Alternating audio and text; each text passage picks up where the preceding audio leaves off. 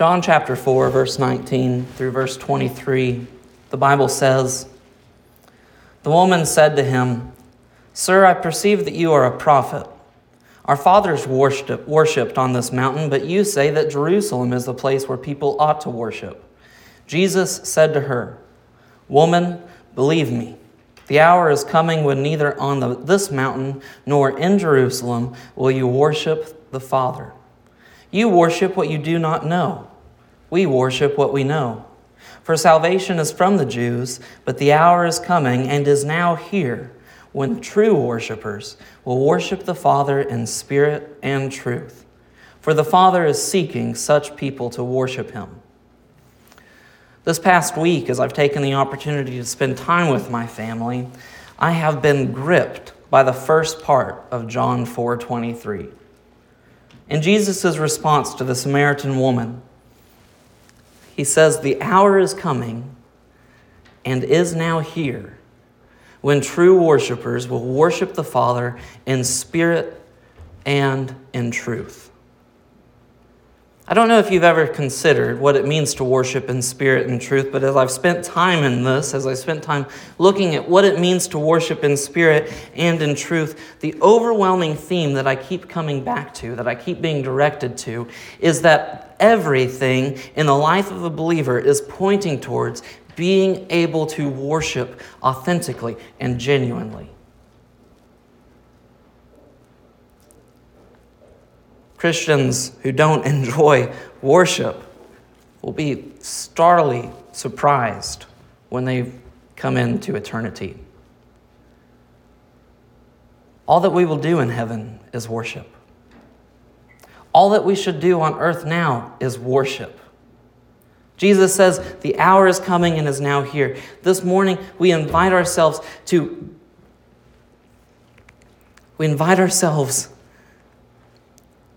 boldly to come together that we might worship. We're invited and we're encouraged to come and take part in this hour where worship will be the central part of everything that we do. The hour is coming. If you haven't been here for the preceding sermons that go along with this sermon series that we began for our Christmas time, I'd invite you to go back and to look at the resources that are published on our church website, where you'll find we've already looked at this concept of the hour, which is thematic in John's gospel, as he talks about the hour that Christ is coming into the world, his hour that he's pointing towards, the hour that comes, and the hour that's not just coming, but for us is already here because Jesus is personally present in the church. His leadership is present in the church. The hour is coming, joyful and triumphant, that we can come and adore him. Born the King of angels, Christ the Lord. The truth is, those who misunderstand worship are missing the central point of what it means to be a Christian, because we were saved that we would be able to worship God. The celebration of Christmas for the church is much more than a birthday party for the founder of our faith. None other than God himself, after all. Jesus existed before he was born on earth. Christmas is a celebration of what has come into the world because of him, namely the ability to worship in spirit and in truth, through his illumination of the truth, by his grace through the Spirit, with regenerated life within us, with all that we have and all that we are. This morning, we'll finish out John's prologue in John chapter 1. I'd invite you to turn in your Bibles with me there now. John chapter 1, our text comes from verse 14, and I'll read all the way through verse 18. We find the climax of the Christmas story right here at the end of the introduction to John's gospel account. But first, let us pray that we would be ready to receive the word as it is preached. Father in heaven, we come to you earnestly seeking to know you better, to grow in you and to grow in our faith. Lord, we pray this morning, that you would be with us who are gathered this morning, that you would be worshiped and glorified in all that we do as we listen to this sermon, as we preach this sermon. God, that you would be the one that our mind is fixed on. Lord, we pray that as we read your word, that it would be illuminated to our heart, that we would be able to understand it. Lord, we pray with the psalmist. Open the eyes of my heart, Lord, that I may be able to behold the amazing truth found in your law. In Jesus' precious name we pray. Amen. The Bible says, the Word became flesh and dwelt among us. We have seen his glory as the only Son from the Father, full of grace and truth. John bore witness about him and cried out, this was he of whom I said, he who comes after me ranks before me because he was before me. For from his fullness we have received grace upon grace. For the law was given through Moses. Grace and truth came through Jesus Christ. No one has ever seen God, the only God who is at the Father's side. He has made him known. This morning, I have 3 quick things that you should add to Christmas. I say add because this evening when you're gathered with your family and you're eating your Christmas dinners and nobody remembers what the preacher said this morning, you can just remember that I need to add the most important ingredient to Christmas that I need. And that is that Christ came first, he appeared, that he displayed, and that he declares. Let's begin looking at Christ's appearance. Verse 14 says, and the Word became flesh. This is, this morning, perhaps the most important part of John's prologue. It is, I call it the climax, because we see it, John zooming in to what is taking place with the advent of our Savior. In John 1:1, he begins, the Word was. Remember, that's in the imperfect tense, which means that he was, which means it happened in the past. It's continually happening. It's not descriptive of when it happened because it's eternally happening. He was. The Word was with God. The Word was God. And then zooming in verse 14, John writes, the Word became.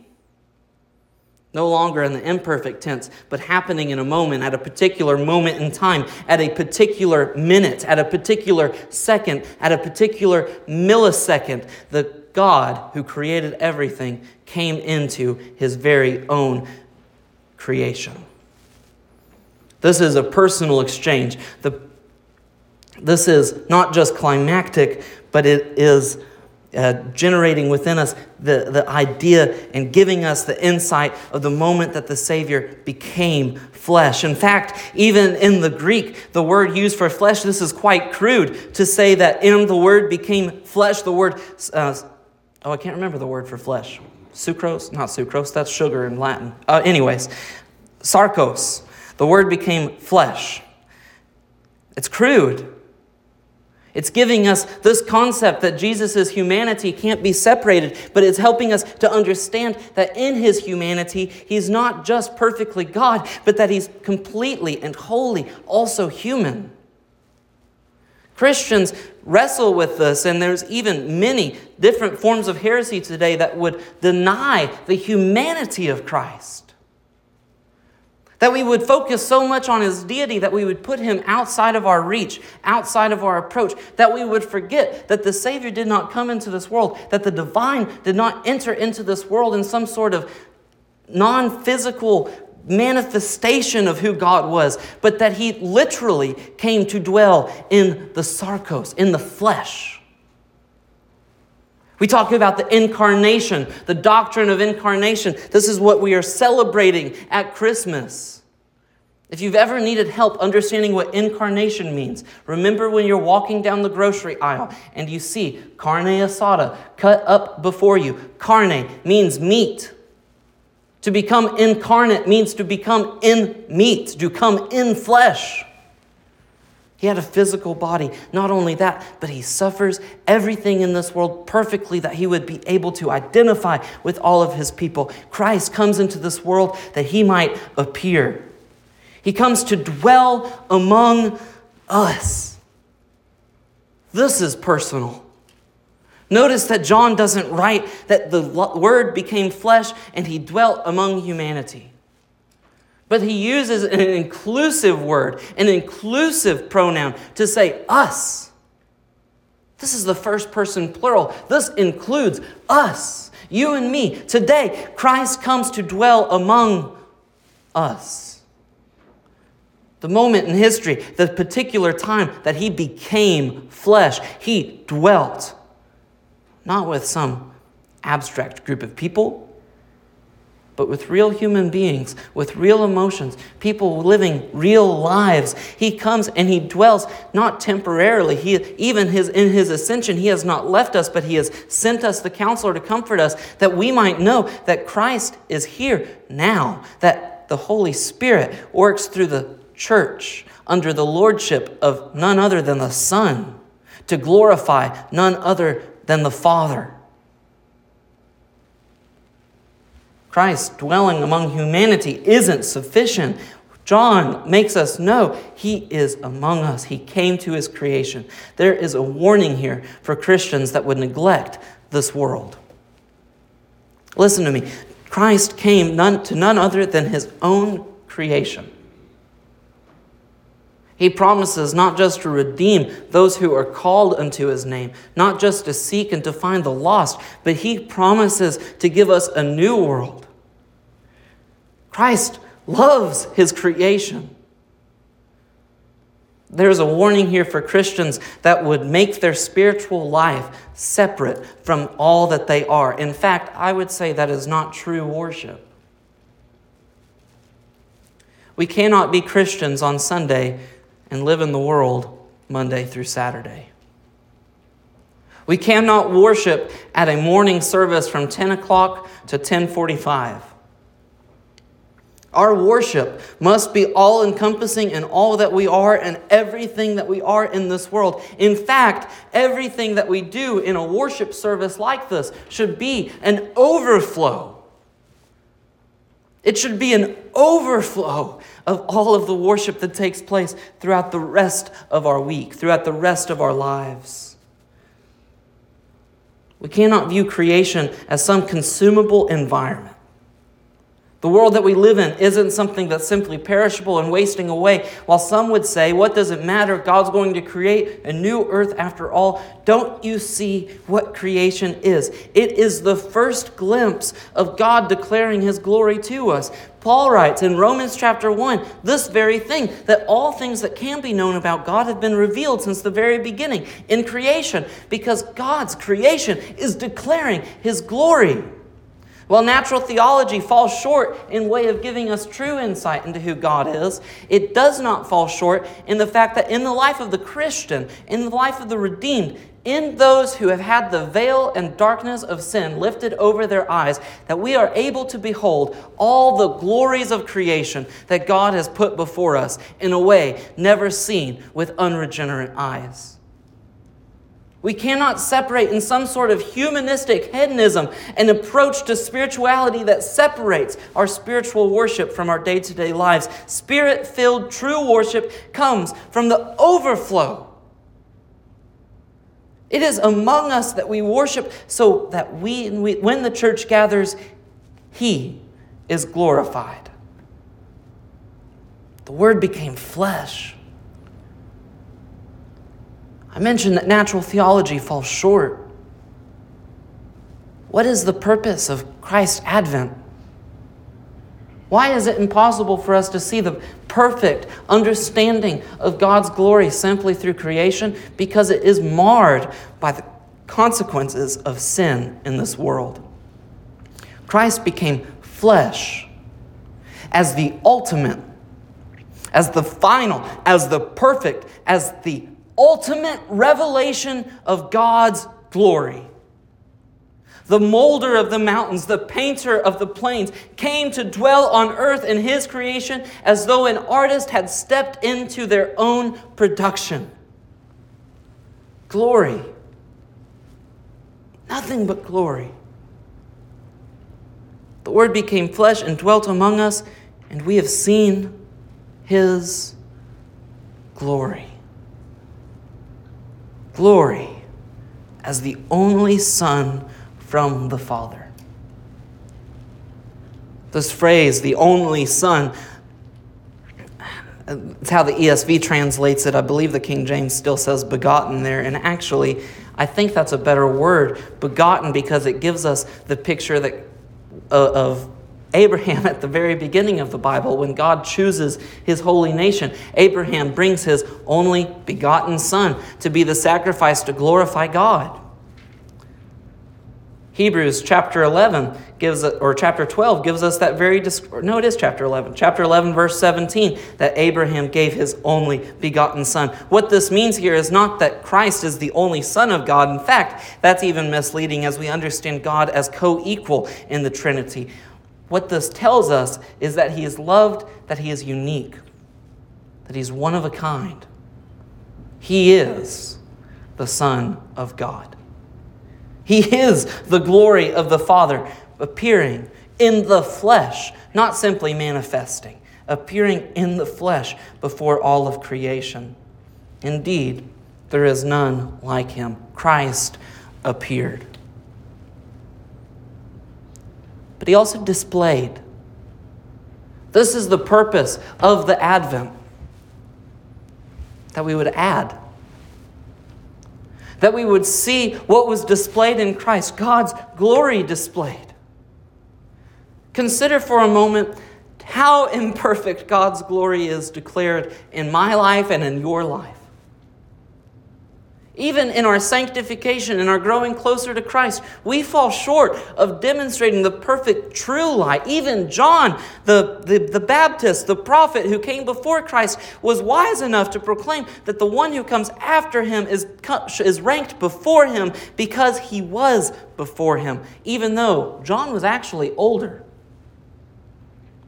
He came before him because he existed before the creation of the world. It was through him that all things were created and all things were formed, that the Son would come and dwell in his creation. His glory is perfectly described and displayed for all people in his appearing.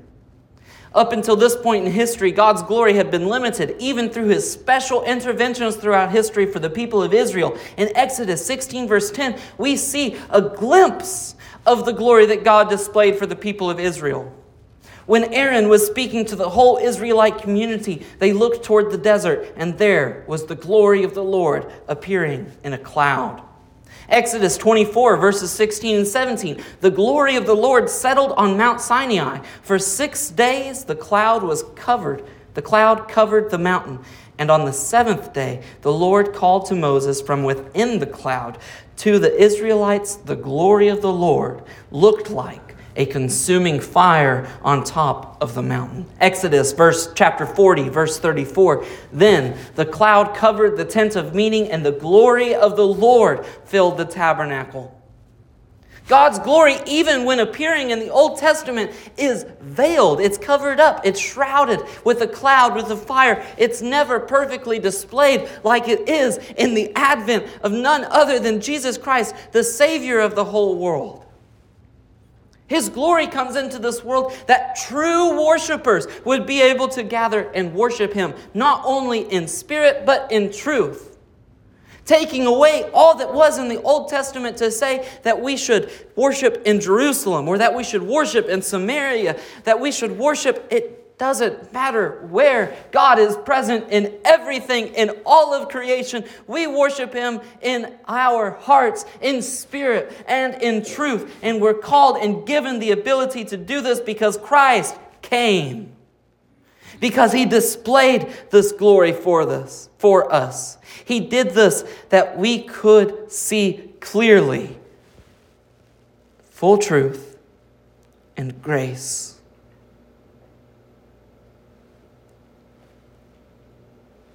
The only Son of the Father displays glory as full grace and truth. That's the end of verse 14. He does this in demonstrating for us his compassion. He demonstrates for us his uncalculated love. He demonstrates and displays his perfect revelation of the glory of God. He fulfills all of the law of Moses, not in living it out perfectly, but in becoming the substitution needed in place of every man's penalty. I do not say that. My intention in saying that is not to say that Christ had any sin. Certainly, he fulfilled the law of Moses perfectly in his righteous life. He lived without sin. But in the ultimate fulfillment of the law of Moses, he becomes the lamb that is sacrificed on behalf of all who would put their faith in him. On Calvary, on the cross, he becomes the substitution of payment that is owed on behalf of all of creation, marred by sinfulness, unable to see the full glories of God. Not only is he this full, displaying, radiant, perfect light of truth that gives us understanding into all things, but he is the substitution on behalf of sinners. He gives us justification. He makes us right with God. When we get to heaven, the only way anyone will be allowed in, we will not say, because God, you have forgiven me for my sins. We will say, God, because my sins have been paid.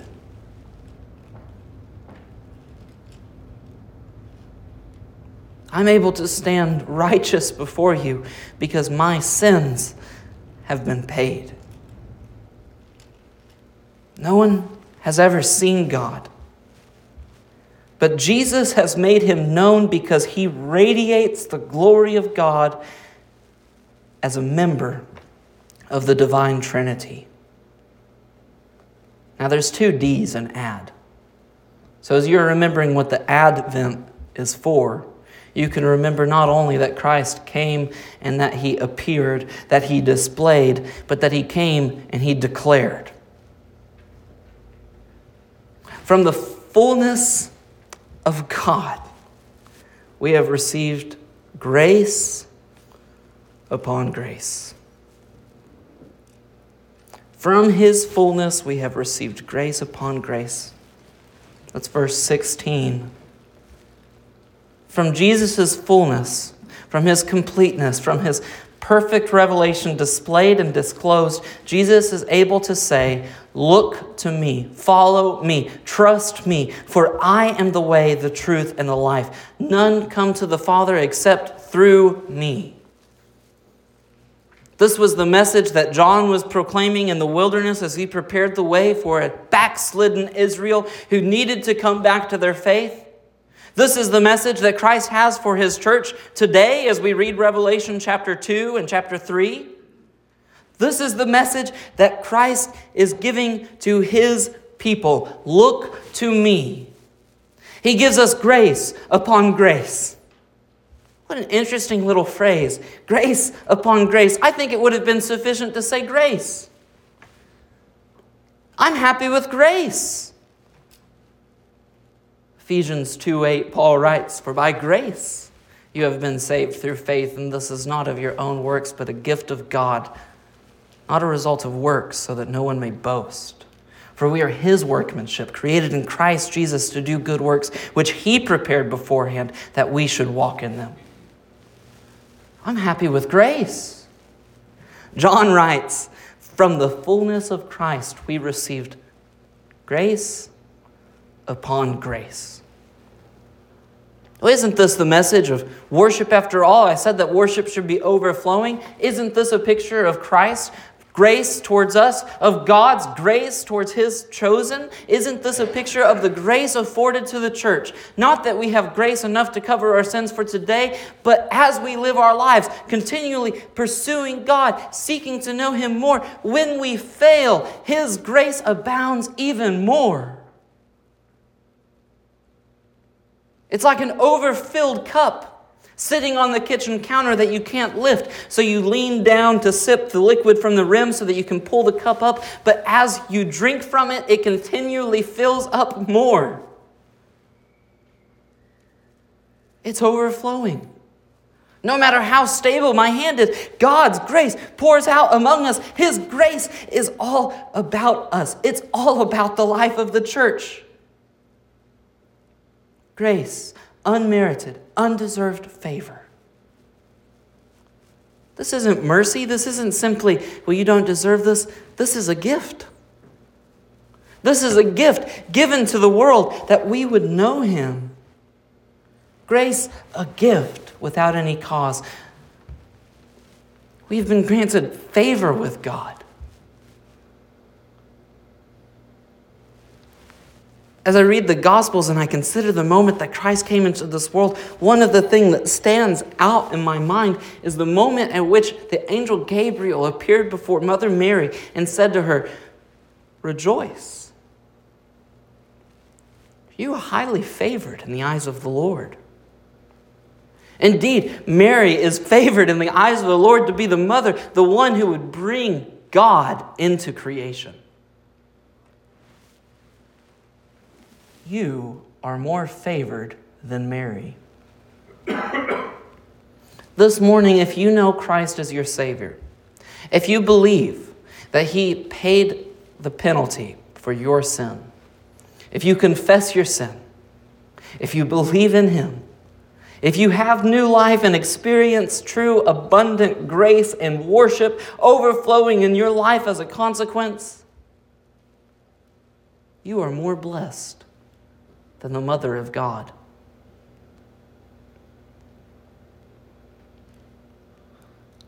We have been granted favor with God. The mid-17th century Puritan Jonathan Edwards wrote, "'Tis a greater blessedness to have a spiritual communion with God and to have a saving relationship with him by the instances of his Spirit and by the exercises of true devotion than it is to converse with God externally, to see the visible representation and manifestation, so his presence and glory, and to hear his voice with the bodily ears as Moses did. For in this spiritual relationship, the soul is nigh unto and hath more a particular portion than in any external relationship. 'Tis more blessed to be spiritually related to Jesus Christ, to be his disciples, his brethren, and the members, than it is to stand in the nearest temporal relation than to be his brother or his mother." Jonathan Edwards was saying in that quotation this. He's pointing out the fact that in any given relationship, when you converse with someone, when you spend time with someone, even to be close with someone such as a mother and their own child or a brother and their own sibling, to be with them, you can never know the heart of that person perfectly. Even spouses cannot know perfectly everything that is going on in the heart and in the mind of the person that they love. Even in perfect transparency and openness, we cannot perfectly know everything that is happening with everyone who is involved in our lives. But when you have a saving relationship, a spiritual communion, you not only are promised to have closer communion than brothers and sisters, parents and children, but you are promised to be given a new heart. Your communion with God is more blessed today even than in the Advent, even than with Mother Mary, even with all of the disciples, because we claim to have the complete revelation of God's word given to us. A new spirit placed inside of us, a heart of stone pulled out of us and replaced with a heart of flesh. We're able to worship God in closer communion than all of these people for no reason other than this, that our heart belongs to him. The reason we celebrate Christmas, I said in my introduction, is not because it's a birthday party. We're able to celebrate Christmas because we're able to worship. There's nothing we could neglect more than this one truth, that worship holds it all together. The church has the ability to come alive not because of our own fervor, because we can get ourselves worked up, not because the Word of God is so wonderful when it's read,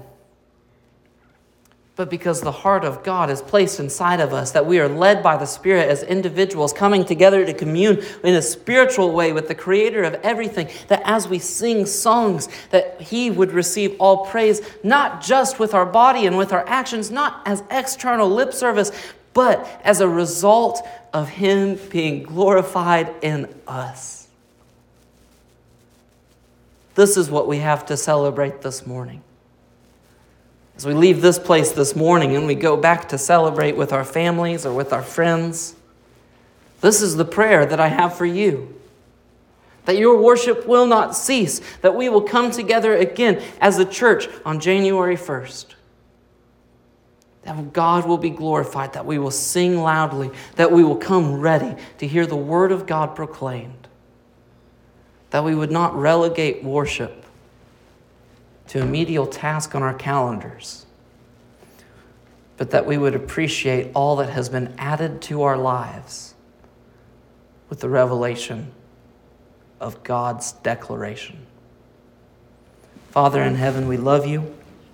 We praise you for all that you are. God, we thank you for what you've given us, and we pray that you would be glorified this morning and every morning after this in our lives. In Jesus' precious name we pray. Amen.